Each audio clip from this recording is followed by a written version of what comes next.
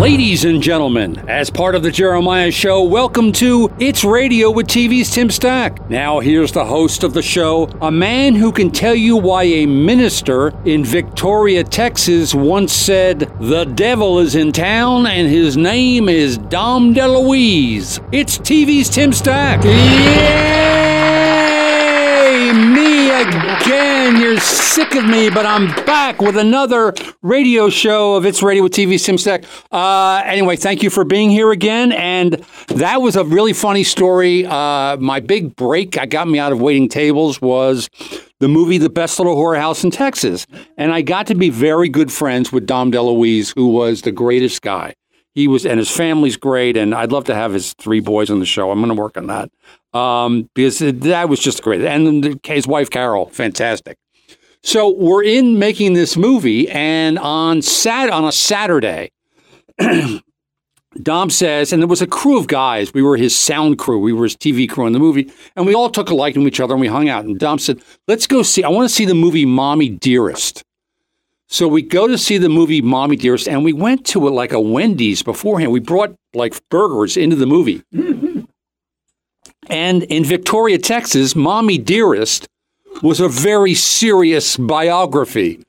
But for 5 idiots from Hollywood, Mommy Dearest was a really funny movie. Like, you know, Faye Dunaway was so over the top.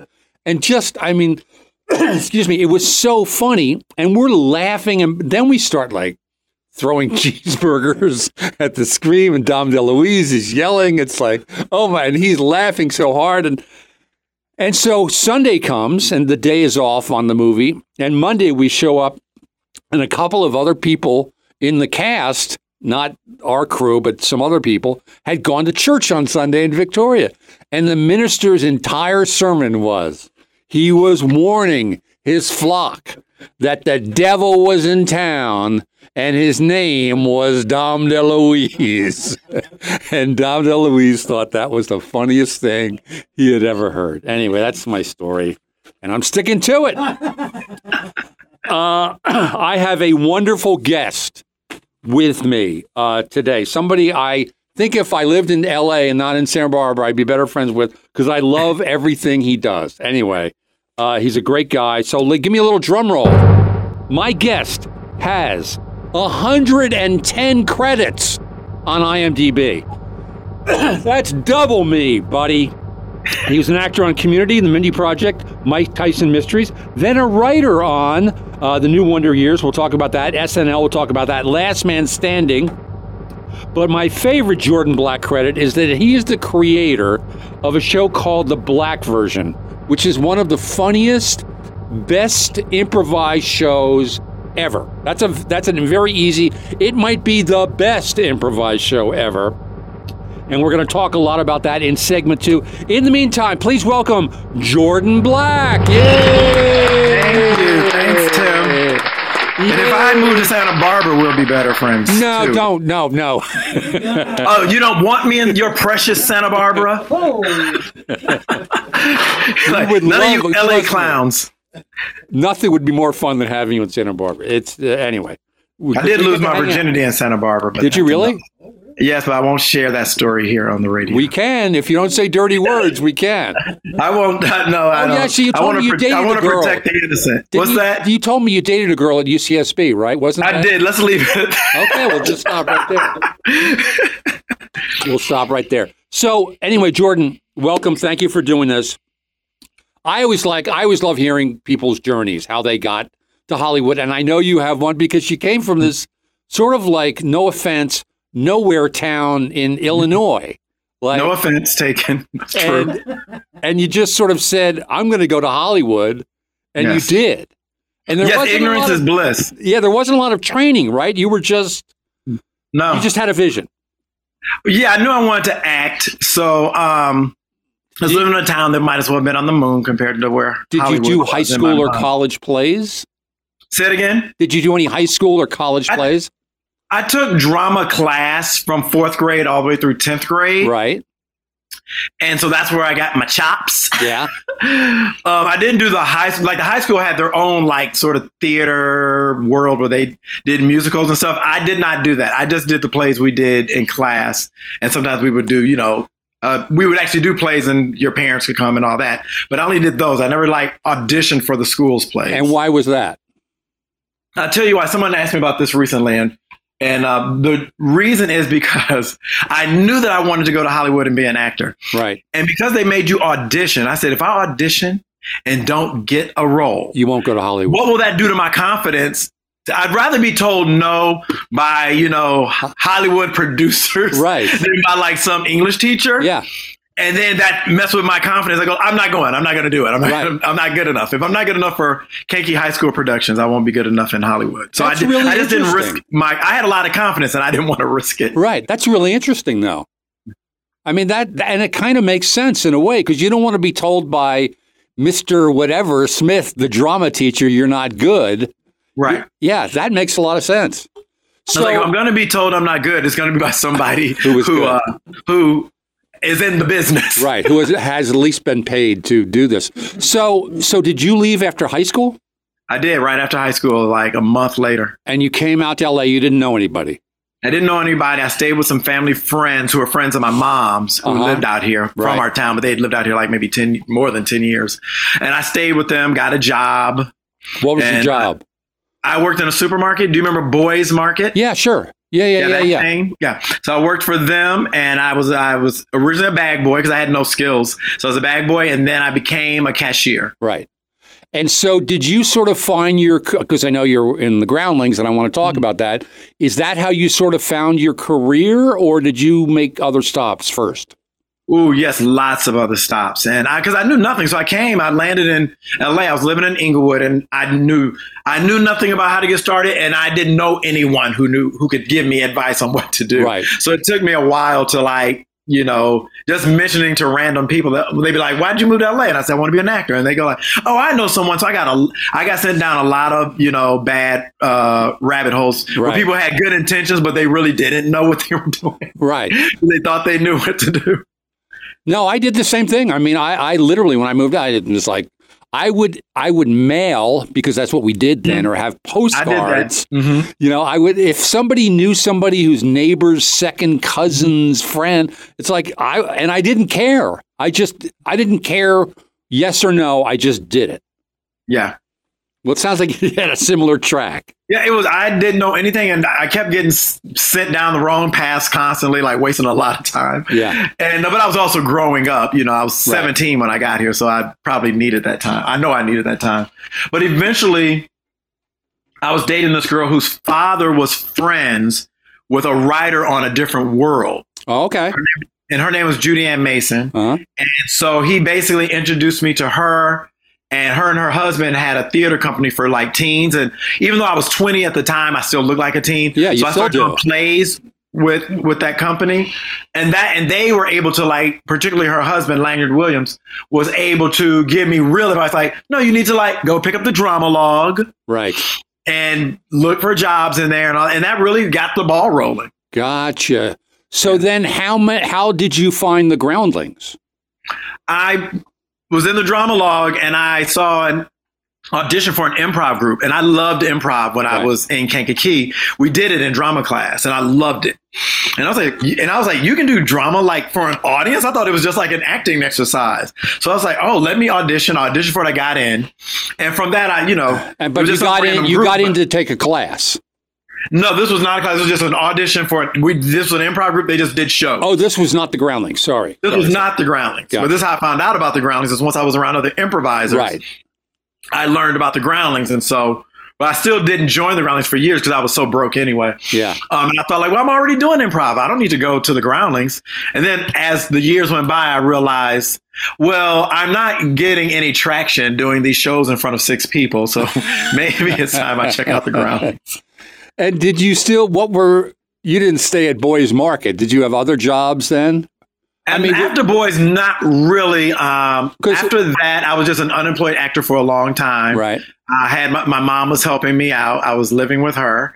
And so And so I just really pursued that for like 4.5 years. I was just a struggling broke actor, but it was really good. I was doing plays. I was doing improv shows, doing my own sketch and improv shows where we were writing. I was doing all of that stuff.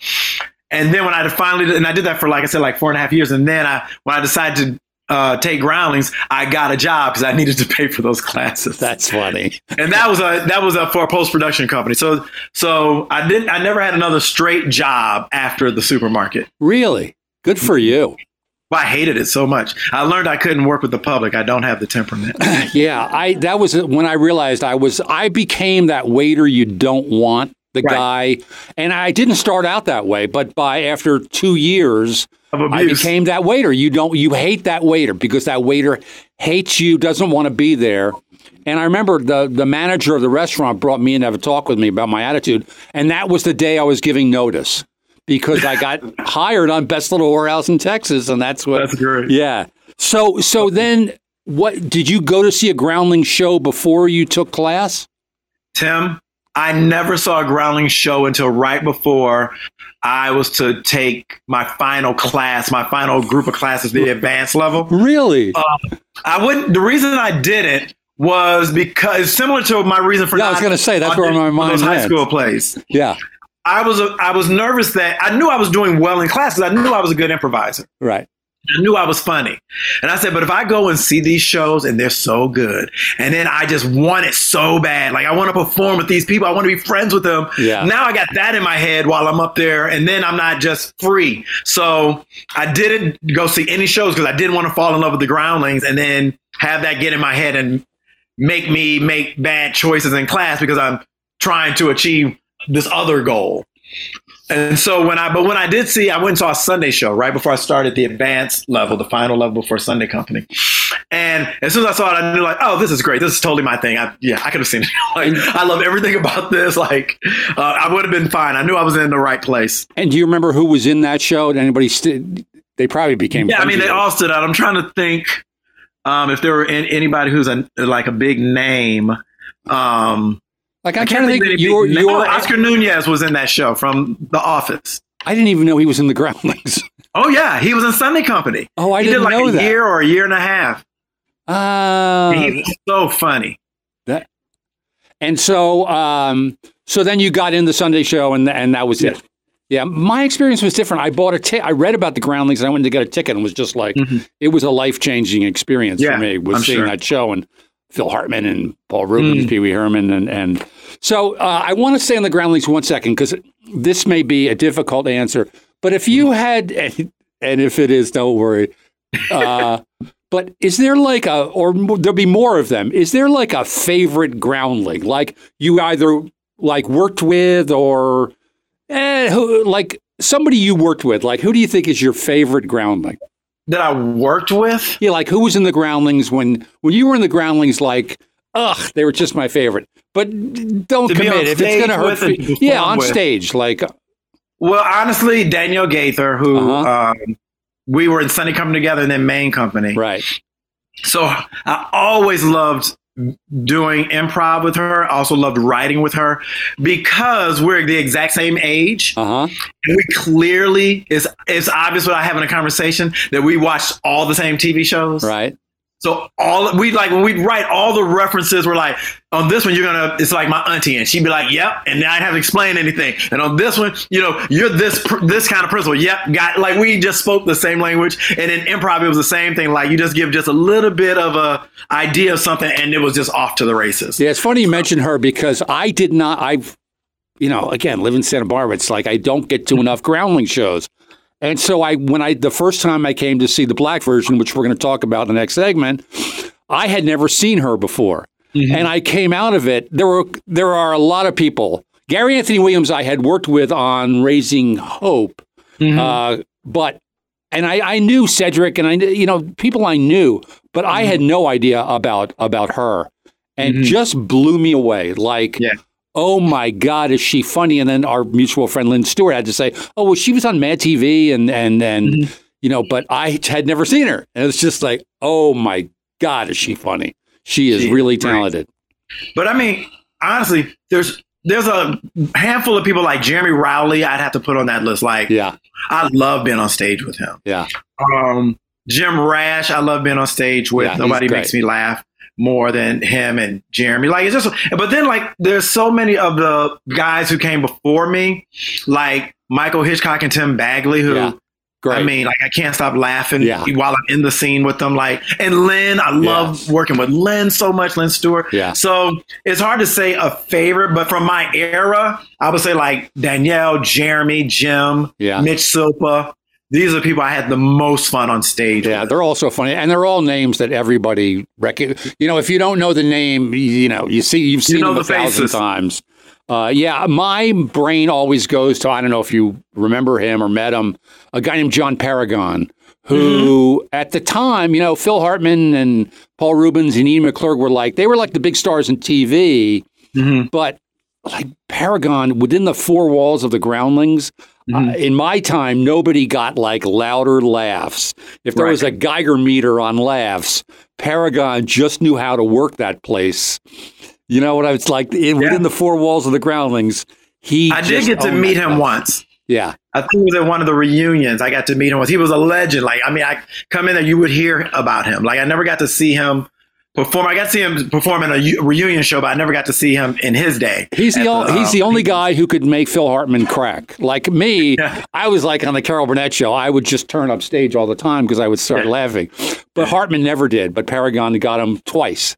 I remember twice that he did a bit, and they were both when Hartman did Chick Hazard. And anyway, we're going to take our first break. I didn't even get to anything. I did want to ask you your first credit. I'm looking at IMDb, was something called Club Vampire, and you played Gangster Number 1. Right. Which I really laughed at. I don't remember it that well. It was back before my Groundlings days when I only got auditions for dramas. Right. And so that was one of those roles. But I love that. You were Gangster Number 1. Yeah. It was sort of like, that's like a Hollywood Shuffle bit, that you would play Gangster Number 1. 100%, yes. Very funny. I played Man twice on Trapper John.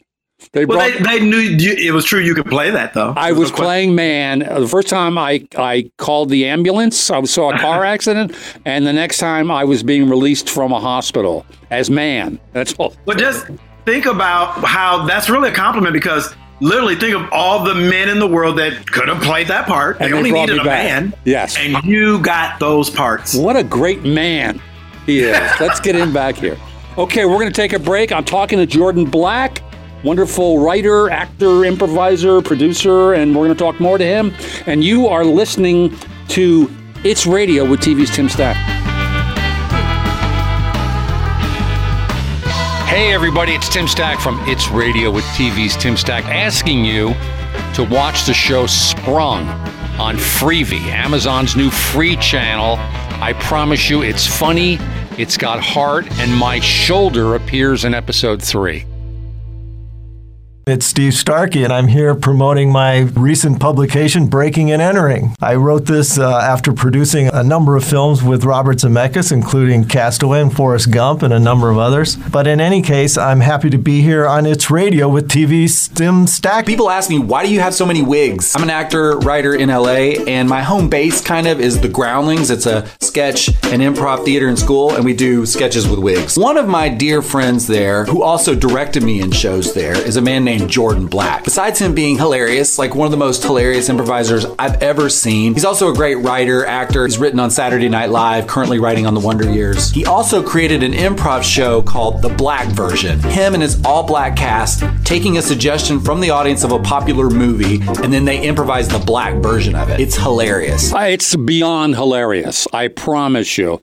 My guest is Jordan Black. We're talking, this segment, we're going to talk about his production, and I'll let him explain it. It's called The Black Version, and it's really, anytime it plays, if you haven't seen it, you can go online to theblackversion.com, and you can find their dates. And Jordan is at, Fake Jordan Black on Twitter and Instagram. And there's another guy named Jordan Black on Instagram. He's a really well-built guy. I don't know if he's like a muscle guy. How dare you? Yeah. How dare you assume that's not me? You should say that. So tell us, how did the black version start? I, for years, always had this idea in my mind, like, ooh, wouldn't it be fun to have an all-black improv show at some point? Right. But the problem was I just didn't know enough black improvisers. There was always like maybe one or two more, and I felt like that's not enough to put together a really good show. So as the years went by, I never forgot that idea. And one day it dawned on me just from doing, like I met Gary Anthony Williams on a movie and it was an improv movie. So I knew he could improvise. So I met him and had him come do shows with us at the Groundlings improv shows. And then I met Keegan-Michael Key and Jordan Peele doing the Gas show separately. You know, they would come as guests on the Gas show. And so I met them both separately. That's the Thursday night show at the Groundlings, which is also great. I always tell people, if you're going to go to the Groundlings, go on Thursday night. I think that's my favorite Groundlings show. But if you want to see a crazy, funny show. And then that's how I met Cedric Yarbrough, was doing the Gas show as well. And one day I was like doing the math and I realized, wait, that's like 7 funny black people I know. Like it's Phil Lamar, who's an alum of the Groundlings, and Daniel Gaither, who's an alum of the Groundlings. I knew them both from the Groundlings. And then by the time I added the rest of them, I was like, that's enough for a show. We should do a show. And I just wanted to do I was just going to do short form, like a Gas show type show. Right. And then at the last second, I thought, well, what's the fun of having an all black cast if you're not going to lean into that? Right. So I was trying to think of something to do. And so I just thought really just as a throwaway idea, because I was just going to do it as a one-off, one night only kind of thing. Just to hang out with them was the real thing, Tim, is I wanted to just hang out with my friends who I never get to see. Right. And so I said, well, why don't we do something long form? And maybe we could get a movie, and then maybe since we're all black, we'll do a black version of that. And it was I didn't think anything more of it than that. Right. And people lost their minds on that premise. We showed to do the show, and there was a line around the block. Show was sold out. People were turned away. And we're like, wait, what? This is a one-night version? This is just like a one night? It was a one-night only thing. Let's all just do this one-night only thing that we'll probably never do again because nobody's going to come see it. I was like, nobody's going to come to this, but we will have fun. And then, if we feel like doing it again, maybe in a year, maybe we will. But then that night we realized, we're kind of onto something here. We might want to book some more shows. It's so funny. It reminds me of, speaking more Groundling talk, but when Paul started his midnight show at the Groundlings, it just sort of, by the time the black version came around, the Groundlings has their own, they are the Groundlings. They're their own thing. But when Paul did the Pee Wee show, the Groundlings was struggling. It was not, he really put that place on the map. But I feel like the same sort of excitement, hey, have you seen the Pee Wee show, is for the black version, because people will say, have you seen the black version? And I tell people to go, and they always get back to me like, oh my God, was that funny? It's something you have to see at least once. I've seen it maybe 4 or 5 times and laugh so much each time. And you mentioned a bunch of names in your cast. And then you've had some big guest card, I'm looking, Wayne Brady's come in, and Maya Rudolph and Tiffany Haddish. But how did you choose Karen Moriyama as your director, other than knowing her? Yeah, I mean, I always liked Karen's style, her directing style. She's really tough, which I like. And so I knew I wanted somebody really tough who would really sharpen the show and make sure it's the best it can be. And also I knew I couldn't have a white person direct it. So, and all the funny black improvisers I knew who could direct it, I wanted them on stage. It's none of us are going to step off the stage and direct it when we'd rather be in it. Right. So it was always only way to find a director of the show would have to be somebody who's a really good improviser as well. And if they're a really good black improviser, why aren't you on stage with them? Right. So Karen, being a Japanese American, felt like that was in the right space, acceptable to have another minority direct us. And then, and also she's just the best at teaching improv, directing improv. And people who aren't familiar with these long-form improv shows, a director really is an important job because they can set up the next scene, they can direct the scene to go a certain direction, they can stop a scene in the middle and take a new suggestion from the audience that then fuels the what's going on stage. And your show particularly, I think it's really important. And she does a great job. Because our show is also a musical pretty much. We do a lot of songs. We have a really great band, and we do a lot. So that's the thing that Karen will stop and say, okay, well, they're going to sing about this now. What style of music do you want to do? Something like that. And we'll break into song in the middle of a scene, and it's really funny and really fun. Was Willie Etra your first musician? Yeah. Gotcha. Yeah, because I know the first time I remember seeing them. Yeah, that, which again is with the improv, the music thing.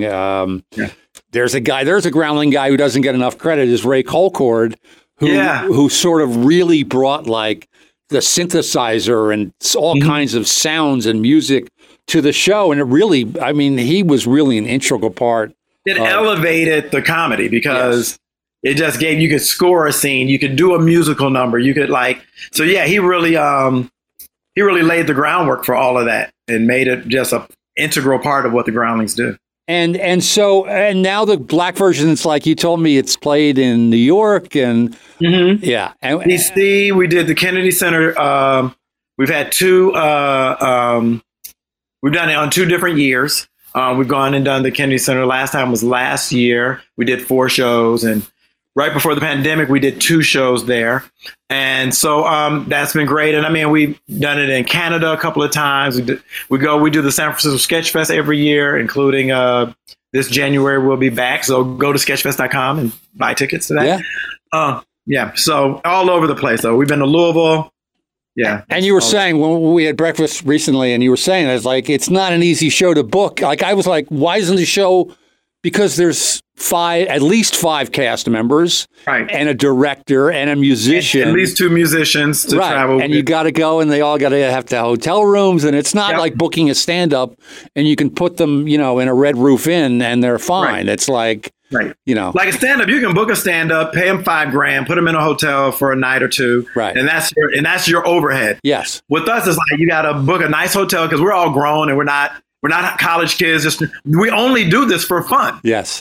So you can't afford to pay this cast to do this show. So it has to at least be comfortable. Right. So, we have to have a nice hotel. We will fly coach. We don't mind. We're not above flying coach. And but that's a lot of plane tickets, a lot of hotel rooms. Right. So it gets really expensive. So we mostly perform in LA. And again, I know we talked about, because I just love this show so much that I'm really surprised. Maybe things have changed since we had breakfast, but I just, and this, I'm just saying for the sake of the audience, this would be an amazing TV show to be able to do a different movie each week with your cast. I just think that's like a no-brainer. And I do think at some point you'll get that done because it's not going anywhere. We've been having this conversation for as long as we've been doing the show, which is 13 years, with different entities and networks and things like that. It has not come together, but you never know. It could still happen at some point. Well, it's just so easy to do. Yeah. And then my last question is just about, because again, what you do is they take a suggestion from the audience, like they make up a famous movie, like Killers of the Flower Moon, like you might get that next time. And then what Jordan and the company do is improvise a black version of that movie. And it just gets really, really funny. And I got to say that Danielle Gaither has no problem getting dirty. And it's really, really funny. Like it takes about maybe 45 seconds into it, at least maybe the second or third time I saw it. And she went for something that was so dirty and funny. And just like, then it's like the cat's out of the bag and they just go. It's really funny. Okay, we're going to take another break. I'm talking to Jordan Black, producer of The Black Version. You can see it on blackversion.com. He's at Fake Jordan Black on Twitter. I'll pump My Show Sprung on Amazon, which is now on Amazon. It started out on Freevee. Now it's on Amazon too, and there might be some news about that coming soon, which would be, positive news, not just... I would love if you were plugging bad news. Yeah, plugging bad news. That's what I thought when you wouldn't go see the Groundlings. I thought for a second, maybe they stink, and I've wasted all this time taking class, and I'm so much better than them. No, God, no. Yeah. Oh, my God. No. The opposite. And I always thank Jeremiah Higgins. He's here, producer, and Dr. D, the engineer. Okay, we're done segment 2. We're going to move on, and you are listening to It's Radio with TV's Tim Stack.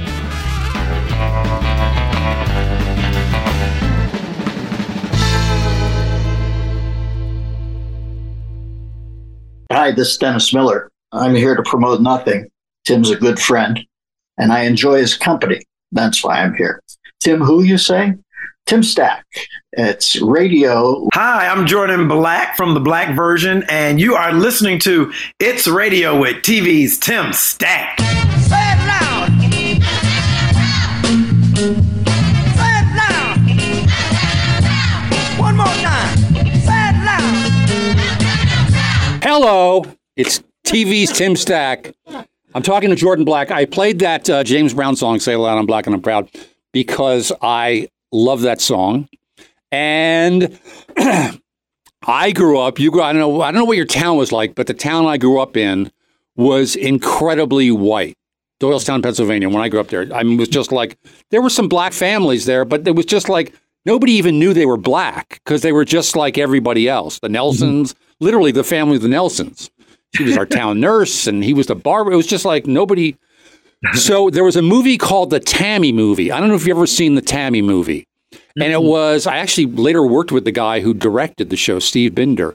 And it was all these rock, like the Rolling Stones and the Beach Boys. And it was made in the 60s. Terry Garr was a dancer on the Tammy movie. But all of a sudden, my brother and I go to the County Theater in Doylestown, Pennsylvania, and James Brown comes on the Tammy movie. And we never saw anything like that because we're in Doylestown, Pennsylvania. And it was just like, what the heck is what is going on here? Who is this James Brown? And how is he acting like that? And it's so cool and so different.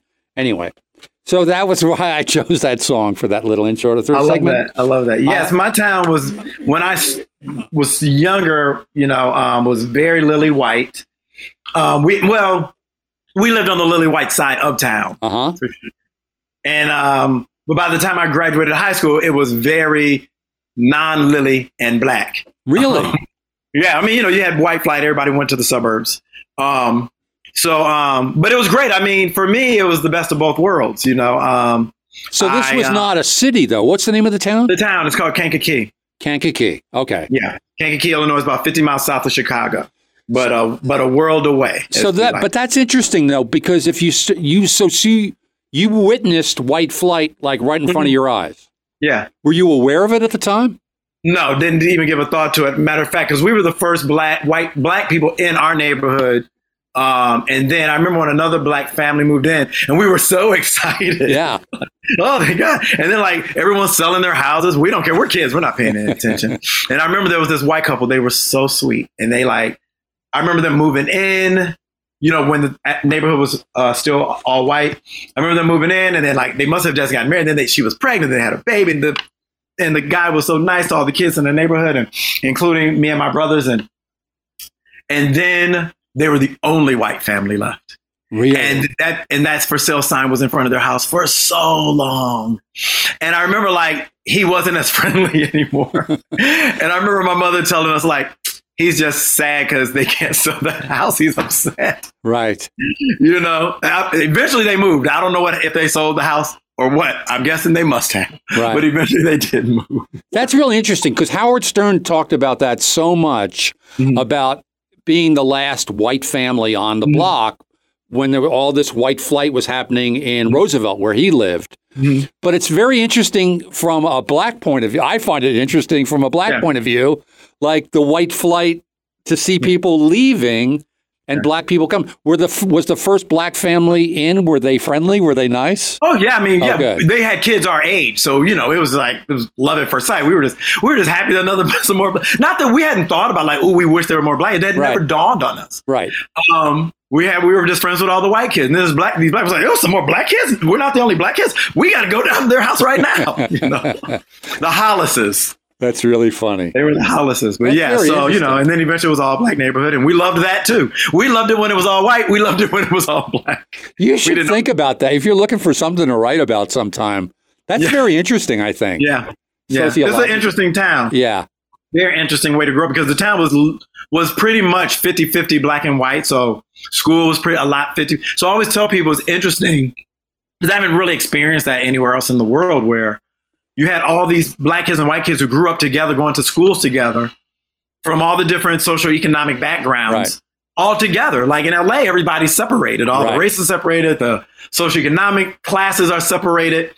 But so when I would go back for high school reunions and things, it was like, there's a thing that you notice as a black person when you're around white people who are comfortable around black people. Not that other people are racist, but just like you're used to being around black people. We're not exotic to you. And so the way James Brown, I realized with my classmates that I grew up with, that we're not, they grew up with us. They're just like, they're not impressed with blackness. They're not scared of blackness. They're not intimidated by blackness. They're like, what, you know, if somebody black jump bad, they're like, well, we gonna fight. Like, I don't know, because there's no mystery to us for them. And that's the only place I've experienced that. Interesting. It was my hometown. Because maybe that was it. When my brother and I saw James Brown, it was like, oh my God, what a mystery. Well, yeah, I mean, James Brown would make anyone have that reaction, I think. But we didn't even know. It's just so great. So, again, I'm talking to Jordan Black for the Black version. So, but let's talk a little bit about your writing career, because you've sort of said goodbye to acting other than improvising the blend. And if a role comes along, you'll obviously do it.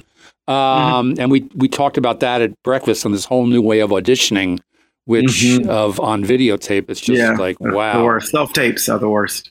They're terrible. I don't know. It's another victim of COVID is the audition process. And it's like you have to make a movie. It's like you need to bring in a director to do a self-tape. And a cameraman and a computer technician. Yeah. And then find someone to read offstage dialogue for you. It's like, it's a lot. Yeah. Anyway, if I were younger, I'd be game, but I'm me. Yeah. No, I am the same way. And I had I shouldn't talk about it. I had an acting agent who would get me auditions, and I finally just said, I'm terrible at this. Like, I'm not good. I used to book, like, you know, it's like, what happened? I've heard a lot of actors say, like, now that everything's self-tape, they stop booking. Whereas before, when they were in the room, they were booking more. Yes. Of course, being in the room makes a huge difference because you're meeting them. Yeah, and you can not just a ask person questions. Reading the lines they've heard a dozen other people just read. Yeah, and maybe try it this way, or maybe try it. You can't do that on a self-tape. It's got to be perfect. Yeah, but apparently, I know this is boring for the audience, but apparently casting directors love it because they can see 400 people instead of 100. And I'm like, did you need to see 400? Right. And they get to stay at home and not... Yes, exactly, all of that. And they'll have to rent offices. And So I noticed on your IMDb page, and I knew you had done this, was you went to Saturday Night Live for, I guess, a year? Yeah. Was that in hopes of getting on there as a performer? Yes, 100%. Why didn't that work out? Okay, I'm going to try to be very diplomatic. Well, I have an SNL story too, so I know about being diplomatic. Yeah. So when they offered me a writing job, I auditioned for the show. I auditioned like 2 years before that audition. I didn't get it. I thought it was over. 2 years later, they asked me to audition again, and they said, "Oh, we want to offer Jordan writing with the possibility of performing." I said, "No, I don't want to be a writer at SNL. I want to be a performer at SNL." And it was a hard decision. It was not an easy decision, but I knew I would be miserable writing on a show that I dreamt of performing on. And so I said no. And then it was this back and forth all day between my manager and SNL. And what was reported back to me, and I don't know what the truth is, was that Lorne said that I would get to perform. That he promised I would get to. They're going to hire me as a writer, but he promises I'll get to also perform. Right. I said, okay, I came. I did not get to perform. So I finished out that whole season because I was like, I'll give you the whole season. I don't want to leave in the middle and go, oh, we're just going to put them on here. So the season ended. I was miserable the whole season. And I said, and I wanted to come home to LA where I was happy. Right. Because I could go back to groundlings and do groundling shows. I could go back to auditioning. I wanted to act and I wanted to be on camera. And so that's what I came back and did. What I didn't know that I know, well, this is the diplomatic part, I guess, that I'm going to say anyway. What I didn't know that I know now is that everybody was miserable. And I didn't know that. I thought I'm miserable, so that means I'm not a good fit. I should leave. Let all these people enjoy their jobs and not have to look at my miserable face. That's funny. And then years later, I'm talking to all my friends who come in and they were like, I didn't know everybody, the actors are unhappy, the writers are unhappy. I was like, oh, everybody's unhappy. Now, if I'd known that, I wouldn't have been. I'd be like, oh, okay. Well, this is just the nature of this show. It's so funny. I'll tell my story quickly, but it's the same thing. I went there with the attitude of, this is the greatest. This is Saturday Night Live, and I was hired to write on the show to then get ready for the fall. This is 1986, so this is a long time ago. And it didn't work out. But part of what I didn't know was that what you're saying, everybody's miserable there. I didn't know. I just come on, guys, aren't you thrilled? It's Saturday Night Live. You must be so happy. No, we're not happy. We're not happy. I also didn't realize the politics of the cutthroatery, if that's a word, of it's so important to get your stuff that you'll do it at the expense of somebody else. It's like, which is not me. I've never, ever done that in my life. I've never created anything to try to get it to work at the expense of somebody else. It's always like, if you like it, great. If you don't, I'm moving on. I'm fine. I can handle rejection. Right, exactly. And I mean, in SNL's defense, like, to the cutthroatery of it all, it's like, not everybody there is that way. Some people succeed without being that way. Yes. But those who do that also are rewarded for that as well. Like, there's no like, if you're a cutthroat, that can be rewarded. Yes. And it's like, it's not really a good fit. Yeah, I remember Hartman telling me later, and he did everything after this incident that happened. I was still thinking I could be on the show, and then he got on, and he was still trying to get me on. And he just, years later, he just said to me, he said, I really removed myself from that. And by the end, he started out like he was in one sketch, but by the end of his run there, he was in every sketch. It was crazy. It became the Phil Hartman show. Yeah. But you've written on a bunch of shows now, like Last Man Standing, and like a classic sitcom, and the recent, the black version, not the black version, but the Black Wonder Years. Yeah. Was that a good experience? Great experience. It's probably the best show I've ever written on. We are canceled. We won't be back for a third season. But it was probably the best writing experience. I mean, not best writing. It was one of the best writing, but also the best show. Like, when you look at it, put up on the screen, look at it, just like, it's one of those things where, and I'm sure you've had this, Tim, where you see something and you go like, I'm perfect for that. Why am I not writing on that? Or that was something I'll be proud to work on. Right. And that was a show where I actually watch the show every week when it came on live, just as a fan. Like, I couldn't wait to see the show. Like, it would come on Wednesday nights at 8:30, I think it was. And I'd watch it because it was like, I was excited to see the show, even though I was there for it. It was that good to me. And we won a Peabody Award for it. Right. So I'm not the only one who thought it was great. and I heard from people who saw it, the reaction I got from those who watched it was exactly the same reaction I had. Like, oh my God, I can't believe how good this is. Yeah. So yeah. And also, yes, the writing room experience was fantastic. We had a great showrunner, Saladin Patterson, who I've worked with in the past many times. And he's a delightful showrunner, just great. And he put together a really great team of writers. And I'm not including myself in that. I was very lucky. And that show came out just perfect to me. It was, I confessing, I only saw the pilot. I really, really liked it. It's, I tend to watch dramas as I get older. Yeah. Like, it happens. Me too, mostly. Yeah. But I really, really enjoyed it. I thought, like, oh, they did I had acted on the Wonder Years, the original one. Oh, wow. Yeah, I did one episode of that. It was fun. Yeah, I played the officious teacher, which I used to do all the time, the officious teacher. Oh, wow. Mr. Johnson, he's boring.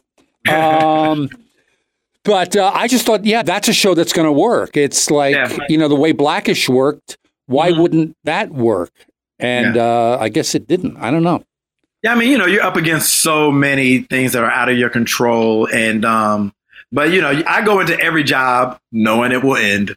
And so I just enjoy it while I'm there and then off to the next thing, hopefully.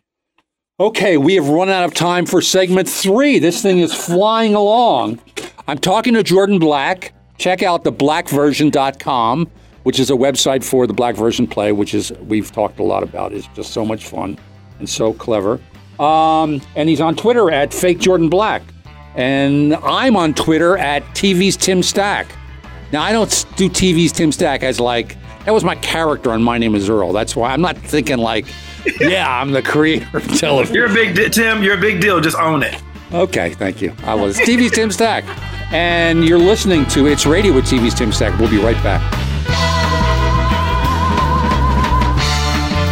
Hey, it's Tim Stack, and having been in show business for so long, I have a lot of really funny friends, and you can hear them all on It's Radio with TV's Tim Stack. That's part of the Jeremiah Show. So listen. I'm Sam Chu, your host. No, your real host is Radio with the TV guy, Timothy Stack. We're back. Oh! Oh, yeah. Welcome back. Great to see you guys again. Oh, you are such a bad liar. My pants on fire. All my ex-husbands are bad liars. You better take them off. Stop it, Bernice. Can I start you off with some drinks? Seeing as how I'm so thirsty, we'll just start with a couple of waters and a lot of lemons. And bring a whole bunch more of these. Or you can just jump in our cup. Gonna have to take off that uniform first. Bernice. Drown, I'll do mouth to mouth. Bernice. Any appetizers? The last time I was here, you were out of crab cakes. Oh, sorry about that. I'm pretty sure we probably have some. Well, I hope so, because if not, I'm gonna have to gobble you up. Happy Thanksgiving. Give me that turkey leg out your pants. Bernice. He grown. I think I'll go grab those waters and those crab cakes for you. Come back fast, but walk away slow. What I'm gonna do to him ain't got nothing to do with Jesus. Bernice, that's somebody's child. Not mine. Okay, my guest is Jordan Black. That was him doing 2 black female characters. Jordan, what was that from? Those are my buddy Drew does these Bistro Huddy videos. They're very popular, very viral. It's a different generation, so I don't know how these things happen. But he asked me to do the black version of some of his most popular viral videos. Now, is Drew Doge? Is that how do you pronounce that name? Oh, you're thinking Drew Drogi. No, this is Drew Talbert. Okay. Who is a Sunday Company alum from the Groundlings, who's hilarious and super talented. And he is a TikTok superstar. And so he does these videos that are just all based on his life. He worked in as a waiter for like 20 years. Right. And so it's all based on those interactions. He plays all the characters in a restaurant, the customers, the hostess, the manager, the waiter, the cooks. And they get millions of views. And so he came to me one day and just said, what do you think of doing the black version of like one of my most popular videos? And we put that out there. And so I think we did 2 or 3 of them. And it was great. I mean, it introduced me to an audience that I have no way of knowing how to reach. The other video I wanted to talk to you about, which I was going through YouTube and looking for clips, but it's a little short film. I guess you did it maybe, 8 years ago, called The Substitute, where you're a substitute teacher. And you're talking to they're kids. There are 6 kids in the class. And do you know what I'm talking about? I have no clue, Tim. I'm drawing a complete blank. Oh, it's so good. You have to watch it. I'm sure when I see it, I'll go like, oh, of course this. But I've done so many shorts and web series. Really? And, it's like a half a day here for this thing and this guy. And it's like, then I leave and I never think about it again. I don't do any of that kind of stuff anymore, but I did so much of it for so long. So was that good for your career, all those short things? What's that? Was it good for your career? No, Tim, I'd still be doing it. But it was fun. It was always fun and, meeting people and making friends. A lot of times I was doing it for Groundlings friends, just to hang out with my friends. But as you see, that's a big part of my thing. Like I do stuff just for an excuse to hang out with my friends. But yeah, so I don't remember that exactly, but, that's really great. People should go to Google or go to YouTube. It's Jordan Black and put in The Substitute. And I think it's like 6 minutes long, and it's you with real kids, and you're asking them questions. And I just wanted to ask because it's cut in a way where I think you may not. I think they may have shot questions afterwards because there are reactions from the kids that I always love. I just love that stuff when people re-ask questions based on something. Well, it's funny you bring that up because the first web series I ever directed was this thing called Ask a Slave, and it went viral. And it was this actress friend of mine. She's a television writer and an actress. And she came to me and said, I used to work at the George Washington home, and I forget, where is it? Mount Vernon? Mount Vernon. Yeah. As a reenactor, as one of the people so she had to play a slave. And people would come to visit, and they would say things to her like, George Washington didn't have slaves. And she'd be like, and you have to stay in character. And she'd be like, well, I don't know why I'm here then. Like, if he doesn't, he did because I'm his slave. It's funny. Have you seen Shane, the comedian Shane Gillis? I know of him. You should, his latest special, I think it's on Netflix. The funniest thing in it is he comments about George Washington. He goes to Mount Vernon And it's exactly what you're talking about. Yeah. It's just, but then he goes into like George Washington really had big wooden teeth and he owned slaves. So he was walking around with these big wooden teeth, like, are the slaves cleaning up the place today? Oh my God. I know. Well, my friend AZ Dungy, who was a writer and she writer-producer on a lot of things people love, but she worked there for a while, and so she knows everything about all of that stuff. Like, you have to learn all the George Washington history and Martha Washington. So horrible. But anyway, we put together this show that was the premise of which I pitched to her, which she liked, was a talk show where she's on her talk show set as herself, this slave.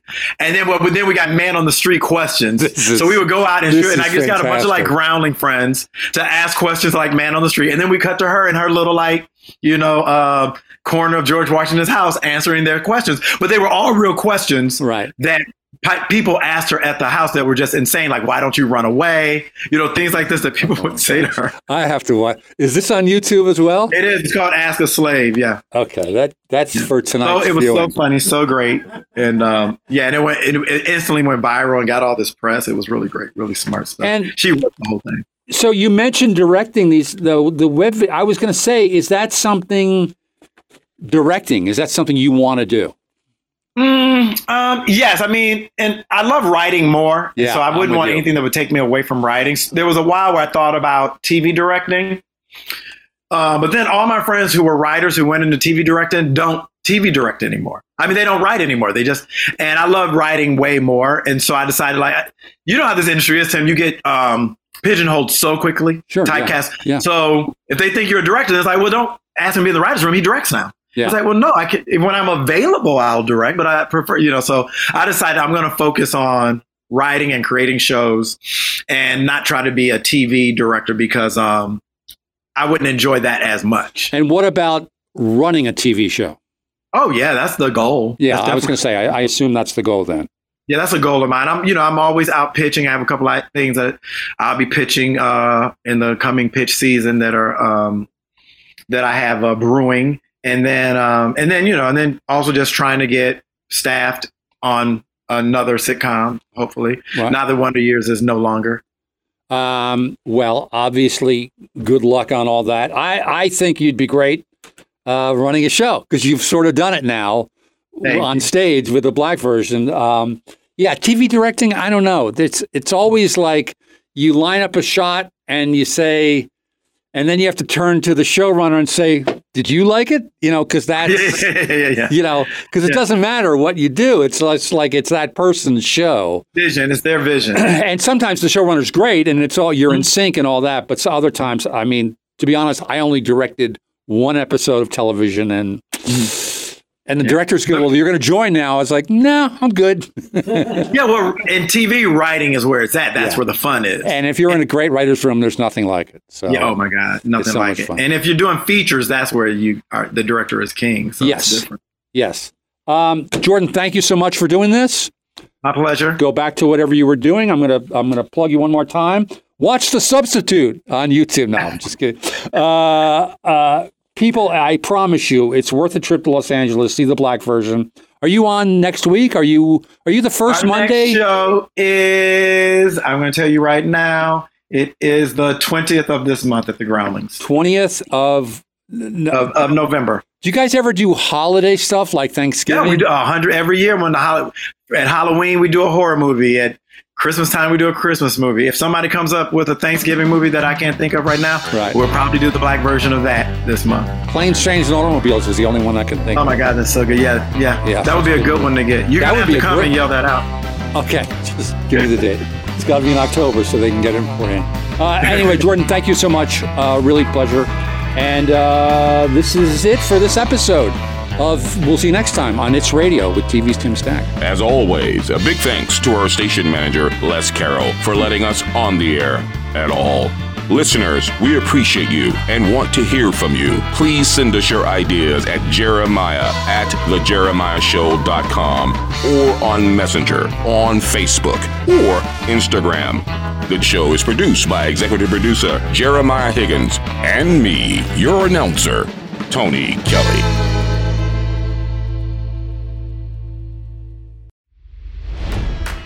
It's NFL draft season, and that means it's time to start thinking about fantasy football. FantasyPoints.com features industry-leading experts and prognosticators using proprietary hand-charted data to help you score more fantasy points. FantasyPoints.com is the place to go for whatever kind of fantasy football you play. Whether you play fantasy football, daily fantasy sports, or do a little bit of everything, Fantasy Points has the meticulously researched content to guide you to victory. And why wait for the fall? Fantasy Points also covers the new spring football league, the UFL. Join the guru, John Hansen, Scott Barrett, Joe Dolan, and other massive names in the fantasy football universe with an exclusive offer. Use code Pantheon for 15% off any Fantasy Points package, including the all-in package, with access to every article, tool, and data nugget that Fantasy Points has to offer. That's FantasyPoints.com and code Pantheon for 15% off at Fantasy Points. FantasyPoints.com, code Pantheon. Score more fantasy points.